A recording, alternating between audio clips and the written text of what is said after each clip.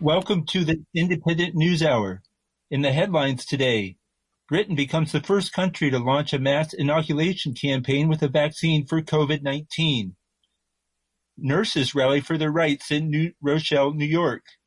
And President-elect Joe Biden taps a retired four-star general to lead the Pentagon. In New York, I'm John Tarleton, editor-in-chief of The Independent, New York City's progressive newspaper and website. You can find our latest work at independent.org. We hosted the Monday edition of the WBAI Evening News for the past couple of years. Last month, we moved into this new one-hour time slot and are delighted to be with you this evening. In the news, earlier today, Britain became the first country to launch a mass inoculation campaign with a vaccine for COVID-19. It currently has 800,000 doses of the Pfizer-BioNTech vaccine, which is being provided first to select people aged 80 and over. This is British Prime Minister Boris Johnson during a visit to a hospital that was providing inoculations. It's very, very exciting just to talk to Lynn about the vaccine that she's just taken. She's 81, and really very moving to hear her say that she's doing it for Britain, and that's exactly right, because she's protecting herself, but she's also helping to protect the entire country. And across the whole of the UK this morning, that is happening in Scotland, Northern Ireland, and Wales, in England. People are having the vaccine for the first time, and it will gradually make a huge, huge difference. But I stress gradually, because we haven't defeated this virus yet, and it's very important for people to understand that the virus is, alas, still rising. In the wake of the news from Britain, President-elect Joe Biden announced today that his administration would oversee the injection of 100 million COVID-19 vaccine shots within his first 100 days as president.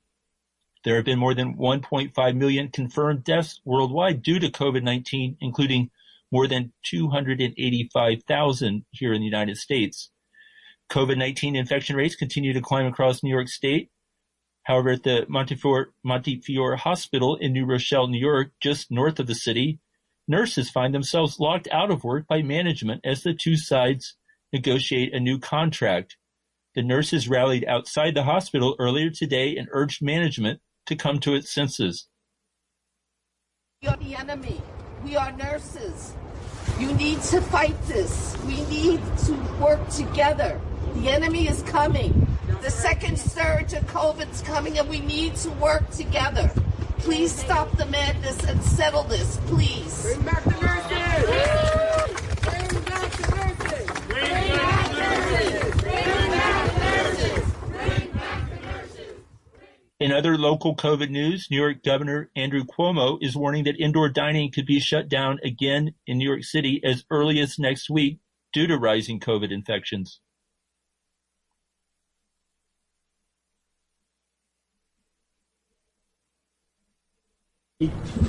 Change their guidance on Friday. As the facts change, your strategy should change. I don't have a problem with that. But they offered additional guidance on indoor dining, especially, and we're going to follow their guidance. If after 5 days, if the hospitalization rate doesn't stabilize in New York City, we're going to close indoor dining. Cuomo is referring to guidance from the CDC. Meanwhile, a Staten Island bar owner who has defied COVID restrictions is out of jail on his own recognizance after running over a sheriff's deputy with his car and being slapped with 10 felony charges. Video released yesterday showed Danny Presti driving his car forward with the sheriff's deputy clinging to the hood of the car. Presti's lawyer says the incident was, quote, a political ambush. In national news, retired four-star General Lloyd Austin is expected to be nominated for Secretary of Defense, according to sources close to President-elect Biden. Austin will be the first African-American to hold the post. Medea Benjamin of Code Pink, Women for Peace, said General Austin's lucrative ties to the military-industrial complex are troubling. It's good that Biden didn't pick Michelle Flournoy, who had a world view that U.S. military force could be used anywhere in the world. But the pick of a general is a bad precedent. And then somebody who is on the board of Raytheon while it is dropping bombs on the Yemeni people, is invested in an equity firm with heavy investments in the military industry. Those are not good signs either. We'll be talking more with Medea Benjamin about Biden's foreign policy and the people he is choosing to execute it in the second half of the show. In Columbus, Ohio, the family of Casey Goodson is demanding answers after a white police officer shot and killed Goodson, a 23-year-old black man, on Friday as he prepared to enter his home. Law enforcement said he was carrying a gun. His family and activists say he was carrying a sandwich and was shot 3 times in the back. In Los Angeles, new district attorney George Gascon was sworn in yesterday and immediately announced a sweeping package of reforms. His office will no longer seek the death penalty, will eliminate the use of cash bail in many cases, and won't file for sentencing enhancements. Low-level crimes associated with poverty, addiction, mental illness, and homelessness will be diverted to health services, and his office will review cases in which lengthy prison terms were, quote, inconsistent with sentencing and charging policies. More than 10 million people live in Los Angeles County, the most populous county in the United States. And finally, today marks the 40th anniversary of the assassination of former Beatle John Lennon outside his home on Manhattan's Upper West Side by a mentally deranged admirer. In that pre-internet era, it was sportscaster Howard Cosell who first broke the news of Lennon's shocking death during a Monday night football broadcast. To say it, remember, this is just a football game, no matter who wins or loses. An unspeakable tragedy confirmed to us by ABC News in New York City. John Lennon, outside of his apartment building on the west side of New York City, the most famous perhaps of all of the Beatles, shot twice in the back, rushed to Roosevelt Hospital, dead on arrival. BBC journalist Tom Brooke covered the crowds that gathered outside Lennon's home 40 years ago tonight, and he was on hand again today when Lennon admirers gathered in Strawberry Fields in Central Park to play some of Lennon's songs. The heartening thing is that today there are so many young people into Lennon's music who weren't alive at the time he died. And that is, a wondrous thing to behold. And I think Lennon's music, his words and his actions, he was a pacifist. He was targeted by the Nixon administration here for deportation because of his anti-Vietnam War views. I think his messages of peace and his music does really bring solace to people right now, bearing in mind what we're going through, this humongous pandemic, economic dislocation, and also other very strong currents in the culture like calls for racial justice. We will be back with our first guest after this short break.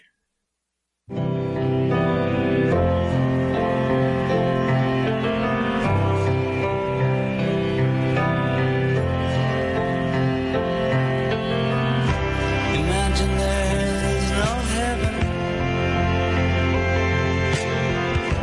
It's easy if you try.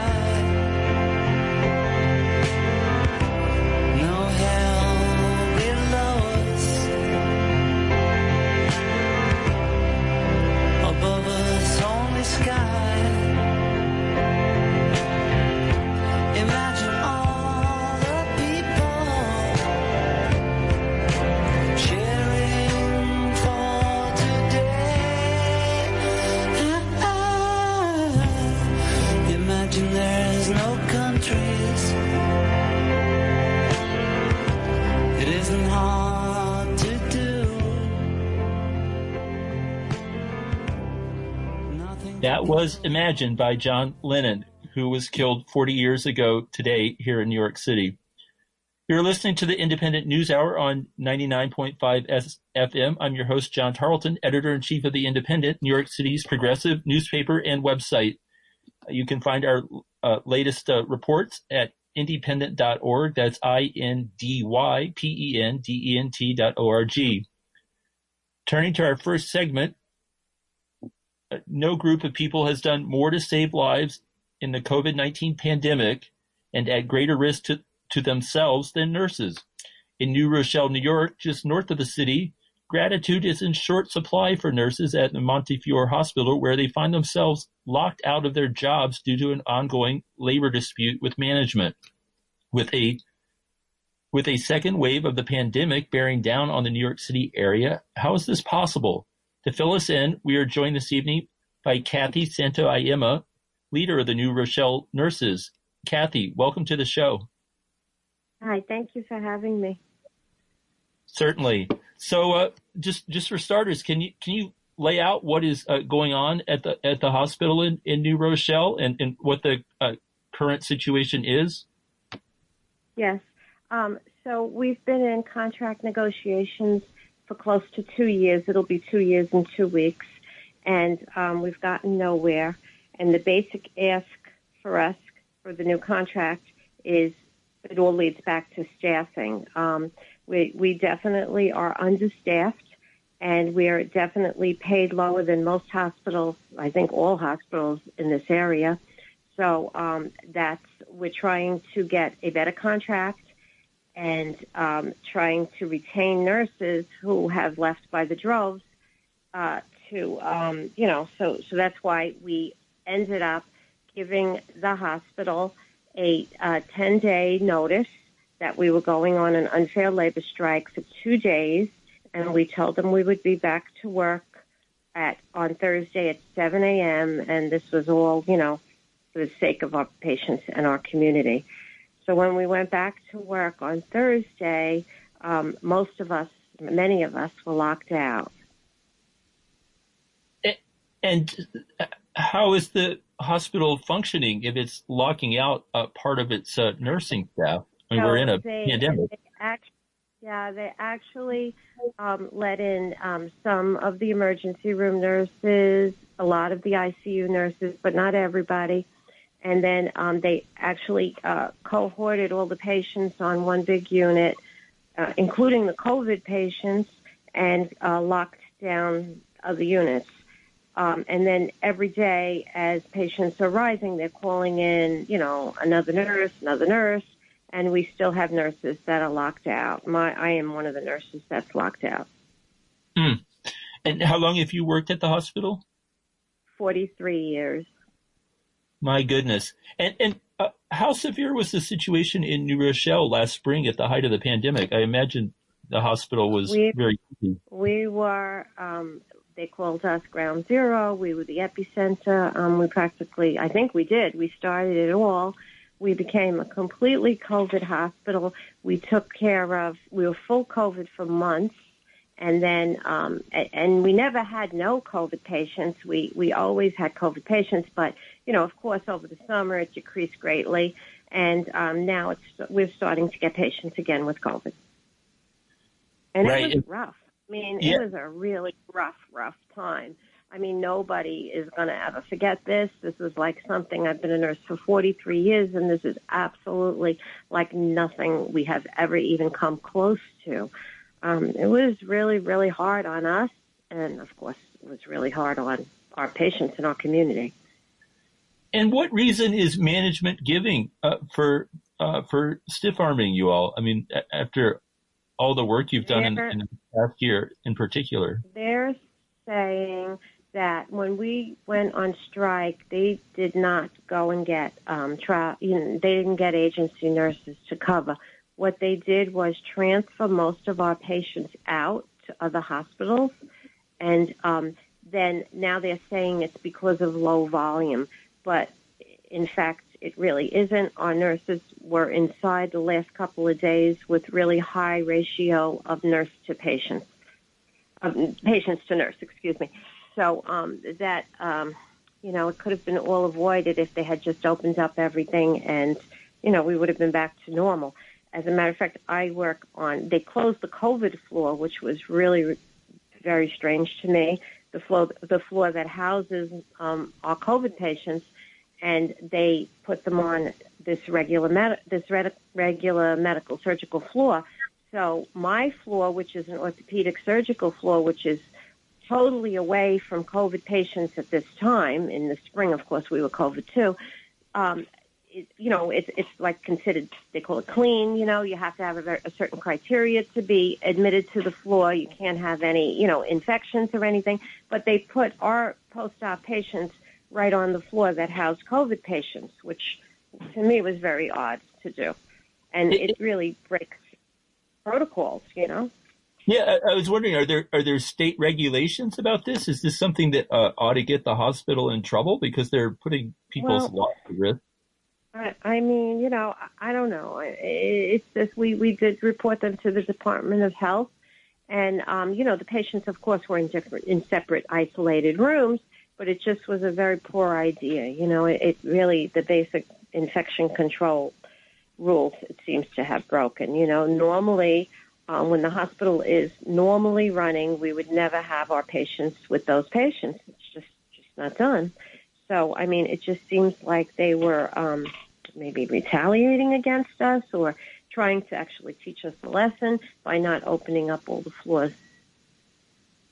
Right. And the nurses at your hospital, y'all are members of the New York State Nurses Association, NYSNA, and Correct. you had that rally outside the hospital today.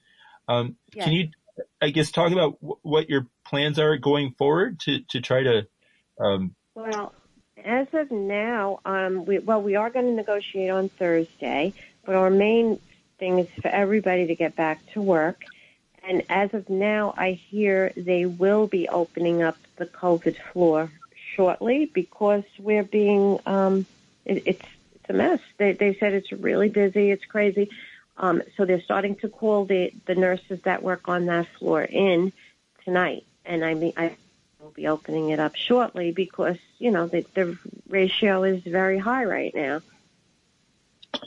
Right. And we'll have to go here in a minute, but is there any final word you want to share with our listeners as far as how they can support y'all or anything that people can do to be in solidarity? We certainly appreciate what our... I mean, it's just that it's just not right that they did this to us. I mean, what they do is they spend millions and millions of dollars on billboards and advertisements and all kinds of things that, are not us and not patients. So, I mean, that's just not the right thing to do. And, I mean, it was very nice today because the community did come out to support us, and we had a lot of politicians there to support us. So, I mean, we've called the governor's office, and I don't know. Now they're starting to open up things, so hopefully that will continue. Great. Well, it's really good that y'all are continuing to make your voices heard. And Kathy Santoema, thank you so much for joining us on the Independent News Hour today. Thank you very much for having me. Certainly. Alrighty. In our next segment, when we come back in a moment, we'll talk with a Black Lives Matter organizer in Brooklyn. Black Lives Matter is not at the top of the headlines these days, but organizing certainly continues, and we'll hear about that. Power to the people. Power to the people.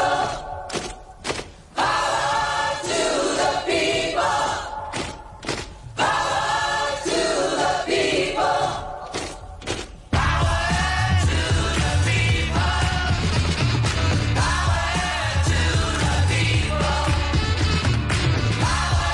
to the people.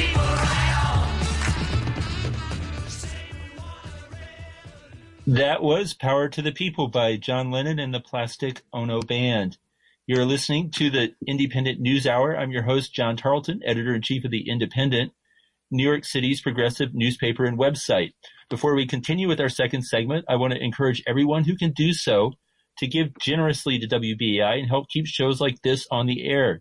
You can give by calling 516-620-3602 or going straight to give2WBAI.org. Again, the pledge line is 516-620-3602. You can make a one-time donation or, better yet, sign up as a WBAI buddy for $10 per month or more and help keep WBAI and shows like this on the air. I'll share that information again at the end of the show.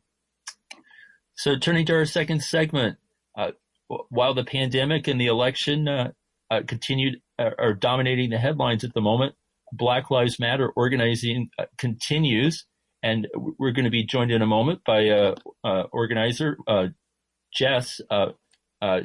She's a Brooklyn community organizer in solidarity with the Black Lives Matter movement, who works with the No Name Group and Brooklyn for Black Lives on community organizing initiatives and protest actions. Jess, are you there? I am. Hi. Hi. Welcome to the Independent News Hour. Thank you. Thank you so much for having me. Certainly. Can you tell our listeners a little bit about your group and what y'all have been doing recently? Well, our group has been protesting since the end of May when George Floyd was murdered, and it pretty much has been protesting actions and demonstrations. I started with the No Name Group, which a lot of people who are in the activism and BLM organizing circles are aware of. So if you know No Name, we are the group with no name, but we have a name based on people calling us No Name. Right. But we all gathered to have a voice in what was happening in this movement and in this country. So from there, I met some other great, strong organizing leaders in their own right, and we formed Brooklyn for Black Lives, where we focus most of our efforts in communities of color in Brooklyn. And both groups have been heavily involved in mutual aid work for communities of color. And what mutual aid work is pretty much just self-starter community initiative work, where it's not so much dependent on city council members or any legislative entity. It's mostly community and grassroots led. And we pretty much, we take the helm and we empower the community to also be a part of that. And then the community from our guidance takes over and sustains itself. Recently, we just put in a community fridge in Crown Heights with Brooklyn for Black Lives, with some support from the No Name Group. And we're seeking to do more of that kind of work, community cleanups, different school drives and clothing drives, toy drives, food drives, things like that. So that's in a nutshell who we are. Right. And how is the community in Crown Heights responded to the fridge? Is it getting a lot of use? Actually, yeah, it is. It's actually it's been going pretty well. We did a lot of on the ground work in terms of, just keeping our ears to the ground of who would be able to help us, who would be supporting the sustainability and maintenance of the fridge. And there are a lot of people in that area who are down to just be, volunteer their time and effort to making sure that it's clean and that it's well stocked and that it's kept up. So it's only been up there for about maybe a week and a half, I want to say now, and it's been fully stocked every day. People come by and drop off food. We have fridge keepers, as we call them, and they stop by and check on it. And we have our networks of acquiring good quality food to provide the fridge with. So it's been pretty successful in this first week, but we're trying to cover all our bases and account for the outlying elements that might affect the fridge negatively. But so far, it's been positive. That's great. And so a community fridge is placed on the sidewalk and has an electrical hookup to somewhere nearby that keeps it functioning all the time. Is that how it works? So typically with community fridge work, you have to broker a relationship with a business like a bodega or some kind of shop that's going to supply the electricity. And so we did a lot of, like I said, on the groundwork where we went from bodega to bodega to bodega and tried to get them to support. But a lot of times the apprehension is pretty much they don't like the idea of, people who are unhoused coming up and being in front of their place of business. They don't like that kind of audience and that kind of attention. And so we had to really, drive the point that, hey, people who are unhoused shouldn't be, you shouldn't be ashamed of them or see them as a problem. This is there to help people, Thankfully, we have a relationship with Brooklyn Combine, which is a collective of really innovative lawyers and also just community members who focus a lot of their efforts in law, but also mentoring programs in different areas, arts and science. And because they are all Black, they wanted to support an initiative that catered to the Black community and acknowledged, food insecurity and the different lack of healthy food options that a lot of BIPOC communities, don't have access to. So that's pretty much how it is sustained. It is outside of their business, and it's sidewalk adjacent. It's on the sidewalk, and they have a power cord that runs from their office to the fridge. But it's a pretty much its own little station, its own little function. And y'all are thinking of trying to open more community fridges going forward? Yeah, so we, through our relationship with the Brooklyn Combine, who's hosting this fridge, they connected us to someone who might be able to find us a location in the Brownsville, East New York area. So we're looking into that, and hopefully either the first or second week of January, we can put up another one. And our goal is to essentially do multiple in different neighborhoods of Brooklyn. So, hopefully at one point we'll be able to put in, maybe one or two more in Crown Heights or one or two more in Brownsville and in Flatbush and different areas in Brooklyn that really do need a community fridge and food pantry. Fantastic. And of course, you also do protests and direct actions as well. And we had a reporter at one of your marches in November where a couple hundred people marched from the Barclays Center to Brooklyn Borough Hall. And she was impressed with the safety protocols that you all employed and the care that you all and forethought you all put into protecting everybody who was participating in those marches. Can you talk a little bit more about how you all approach those situations? Well, with with our group, the group with no name or the unnamed group, no name group, however you want to call us, we have essentially a protocol committee, a misconduct committee that internally that we try to acknowledge abusive situations and harmful situations that happen internally in the protesting space, because as much as we like to keep each other safe, we do acknowledge that there are people within our space that do cause harm. And our goal is to not be punitive in our response to that harm, should we be made aware of it, because we're not trying to reenact the carceral system because we're so vehemently against it. So the protocols that we announced at the beginning of the march are based in that kind of harm. If someone's being verbally abusive or physically abusive or socially abusive in some way, you have every right to not be okay with that and to contact one of the organizers and let them know that something's going on. And we have our standard protocol of, helping people out of harmful situations and just keeping an eye on the person that is identified as causing the harm. But we also cater to the person who is causing harm in the sense that we acknowledge that that person might be going through something and that they don't need to necessarily be also abused, because that's what our penal system does. It just abuses the abuser further and then tries to reinsert that abused person into society without any kind of rehabilitation. So we see this as a chance to, because we're fighting the carceral system and because we're fighting police brutality, we're trying to form our own safety measures within our community that aren't based in punitive abuse.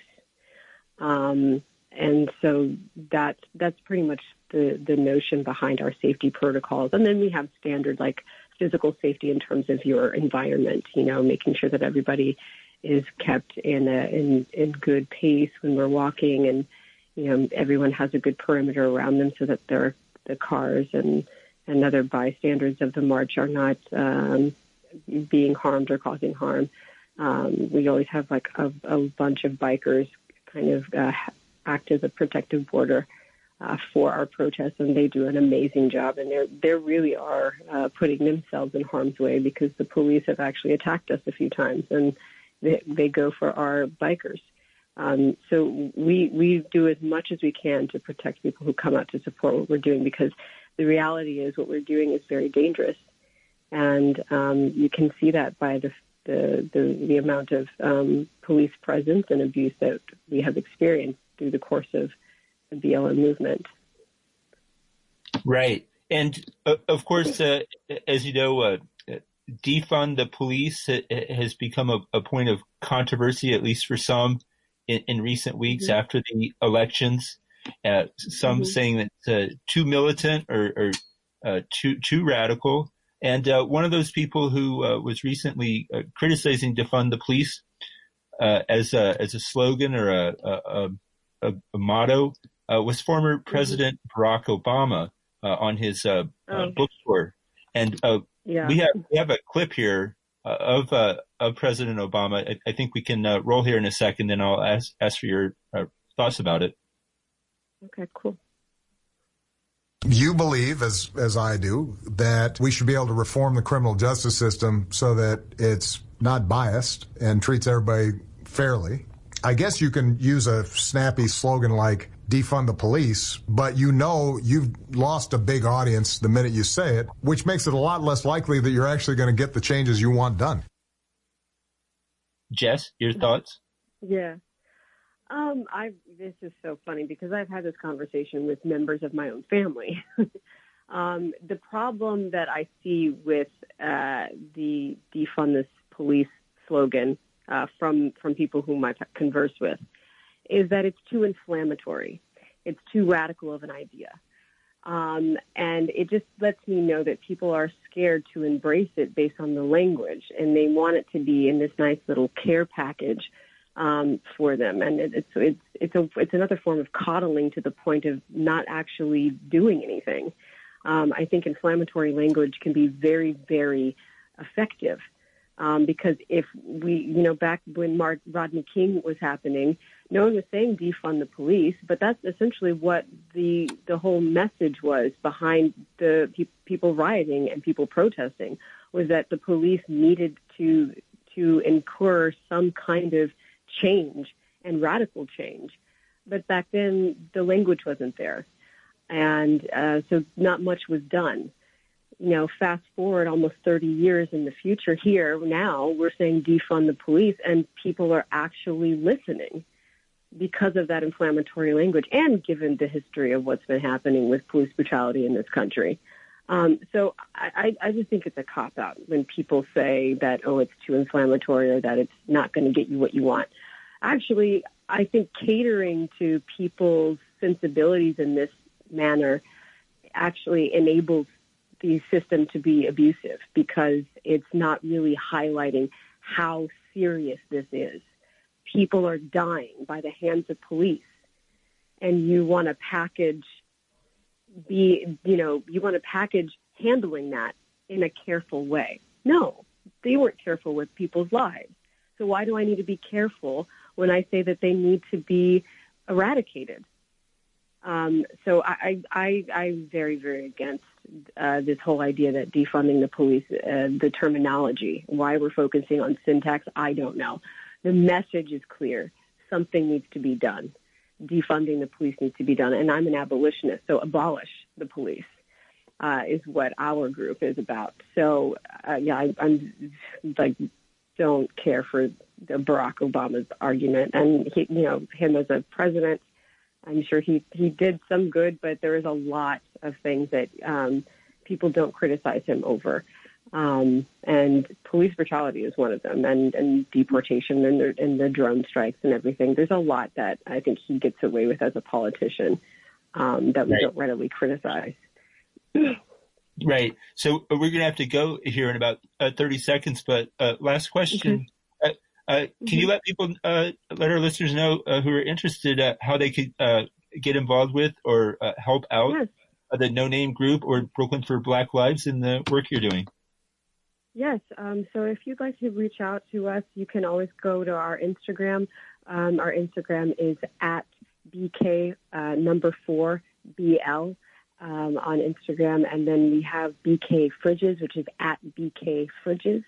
And you can help out there, reach out to us. And if you'd like to be coordinated with the fridge effort, you can. If you want to be coordinated with something else, you also can. If you want to reach out to the No Name Group, we remain anonymous in that we don't have a place to go. But you can go to, on Instagram anyway, you can go to americaontrial.com for the No Name Group and all the things that they do there. And you can also reach out to me. My Instagram is at JESDAV. At JESXDAV. Sorry about that. Jess Davis. If you just put Jess Davis in there, you'll find it. And you can always just approach me and we can have a conversation. Fantastic. Well, Jess, from the No Name Group, thank you so much for joining us this evening on the Independent News Hour. Of course. Thank you. Okay. All righty. So when we come back with our next segment, we'll be talking with one of America's foremost peace activists about Joe Biden's foreign policy and the people he's hiring to carry it out. 1, 2, 3, 4.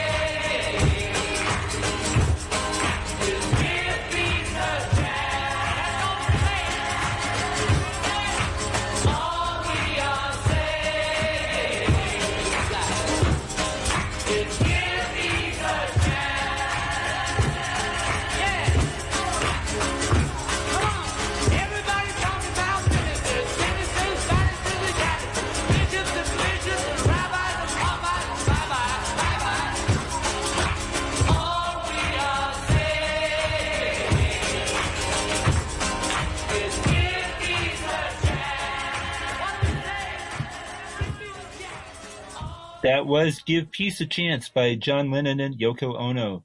You're listening to the Independent News Hour. I'm your host, John Tarleton, editor-in-chief of The Independent, New York City's progressive newspaper and website.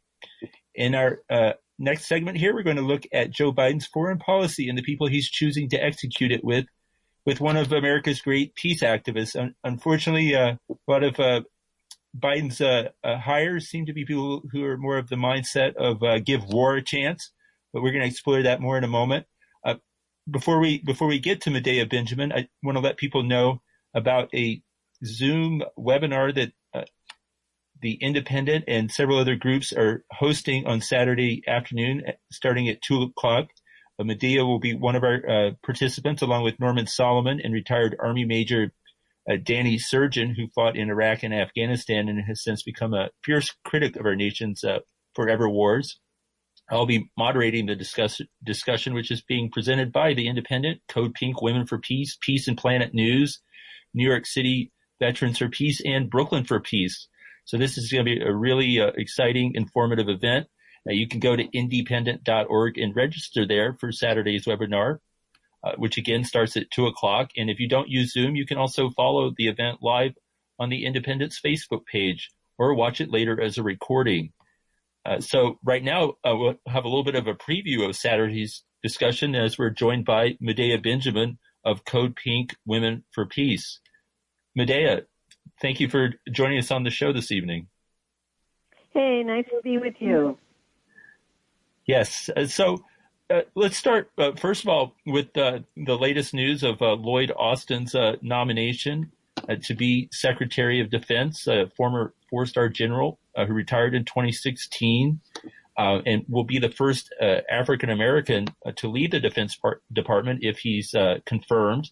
Do you want to add to anything to what you said in the clip in the headlines, your thoughts about the appointment of a former general and somebody with a lot of ties to military-industrial complex?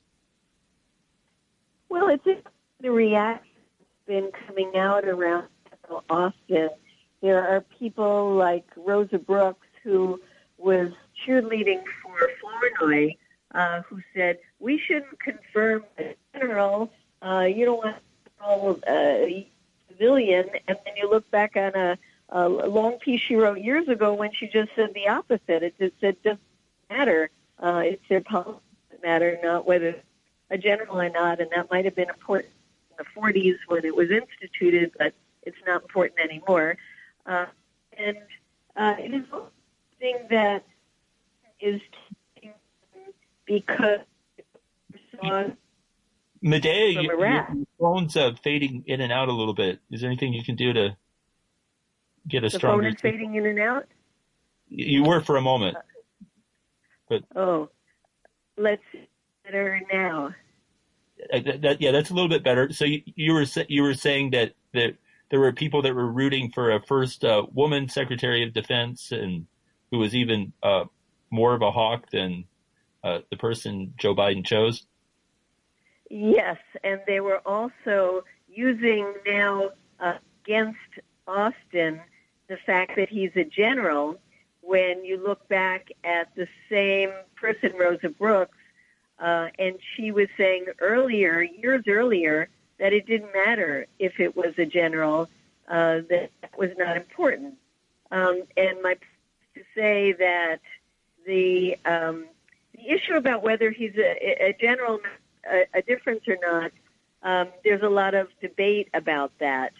And that it's interesting that Joe Biden just wrote an op-ed in The Atlantic today where he came out saying that one of the most things that the military will have to do now is help get this vaccine all over the country, and that Austin has experience in the most complicated logistical operations ever carried out in recent history, which is the withdrawal of tens of thousands of troops from Iraq. And so he can do this job well with the vaccine. I found that quite interesting, how he's putting the vaccine on the front burner of what we need to do, including the military. What is this? I mean, normally countries that rely on the military to do a little bit of everything are countries that have a lot of problems. We pay a lot of taxes in this country. You would think we would have other agencies that could carry out an inoculation campaign, and that we wouldn't have to rely on the military. Sure, but I'd rather have the military getting vaccinations out quickly and efficiently than killing people elsewhere. So perhaps it's good to distract. Fair enough. Now, looking beyond Lloyd Austin, so many of the appointees that we've seen come down the pipeline from Biden in the national security sphere have a lot of ties to the military-industrial complex and all sorts of consulting gigs and investments. And can you talk about that? It seems to have very much become normalized at this point.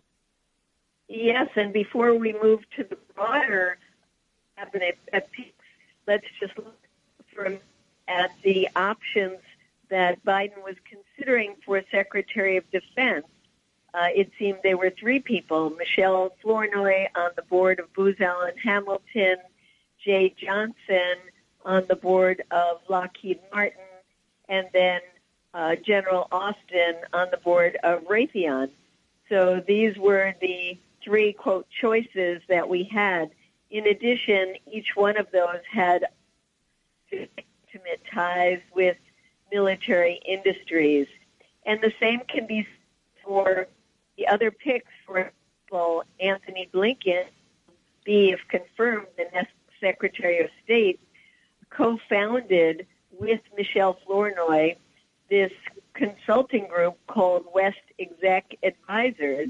and touted how they had the inside knowledge, the of office, and would you have their customers who were mostly really know, but who wanted something from the Pentagon, and we don't know because they sign non-disclosure agreements with their clients. So this is very important when the confirmation hearings happen for people like Anthony Blinken, is to demand to know who their clients are. Because in addition to working for military contractors, Silicon Valley companies that are developing more high-tech weaponry and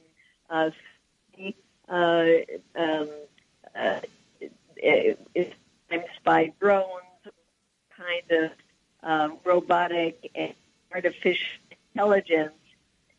There is also foreign countries like Saudi Arabia and like United Arab Emirates that have been doing business with these consulting firms or giving money to the things run by these people when they're out of office.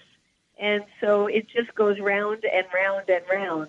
Unfortunately, we're getting the next round of people who have been very much profiting personally from fossil fuel companies, weapons companies. They're being recycled into the Biden team. Right. Well, Biden, said it in his first campaign fundraiser, and nothing would fundamentally change. I want to take a moment here to listen to a clip from Anthony Blinken, Biden's nominee to be the next Secretary of State. He's served Biden in various capacities over the years. And this is Anthony Blinken talking about his stepfather's story of American benevolence at the end of World War II. And it's a very heartwarming story in one way, but I find the way that Blinken almost weaponizes it to be very troubling. And I want to talk about that after we come back from listening to this clip. And my late stepfather, Samuel Pizarro, he was one of 900 children in his school in Białystok, Poland, but the only one to survive the Holocaust after 4 years in concentration camps. At the end of the war, he made a break from a death march into the woods in Bavaria. From his hiding place, he heard a deep rumbling sound. It was a tank, but instead of the Iron Cross, he saw painted on its side a 5-pointed white star. He ran to the tank. The hatch opened. An African-American GI looked down at him. He got down on his knees and said the only 3 words that he knew in English that his mother had taught him before the war. God bless America. So there it is, the Anthony Blinken's origin story. And of course, he's played a leading role in, along with others in encouraging the intervention in Libya that ended disastrously, and expresses regrets that the U.S. didn't intervene more in Syria. Medea, can you talk a little bit about this on the sort of the liberal end of the national security state? There's this doctrine of responsibility to protect that emerged in the years after the Cold War, first during the Clinton administration, and how officials like Tony Blinken and Michelle Flournoy and others have wielded it and used it as a logic for intervention that's different than the sort of more revenge-minded salesmanship of war we get from the right wing, but the outcomes are often very similar. Yes, at heart, it's still part of the imperial mindset. It's just framing it in a different way. To have Samantha Power and Susan Rice, known for humanitarian intervention. Then we have Blinken. I remember Blinken when he was the key aide to Biden in the Foreign Relations Committee of the Senate. They were talking about dividing Iraq to 3 parts. And really, the U.S. had the right to not only invade, but to reconfigure Iraq into U.S. A vision of how we wanted that country to look. Of course, that never happened, and what happened was a disaster in the U.S. unleashing this sectarian horror in Iraq, and U.S. really responsible for the creation of ISIS. So no matter how it's framed, still U.S. intervention has only resulted in death and destruction and horror for the victims of this intervention. And I think we should be very worried about Anthony Blinken and other members of the team that are coming in. On the other hand, we should be heartened that it's a different time, that Biden seems to understand that there's a desire for ending these wars and understands that number one priority is the pandemic, and hopefully understands the severity of the climate crisis. I do worry about his rhetoric and those he brings with him when it comes to China, and very tough about how they're going to deal with China, which is really a justification for a new Cold War, even increased military spending, and it is very dangerous.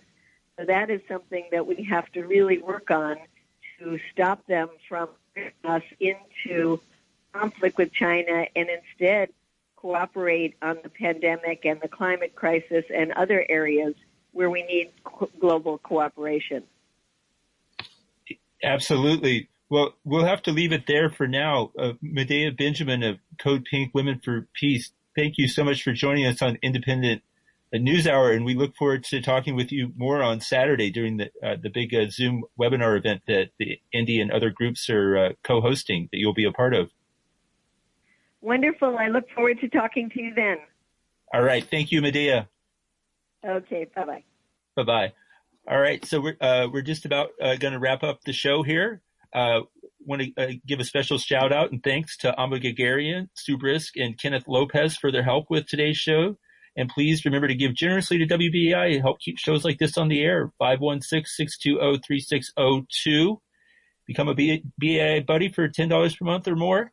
And again, with the webinar on Saturday, you can go to independent.org and register for that. And we'll see you then. And we'll also be back same time next week with this show. Bye-bye.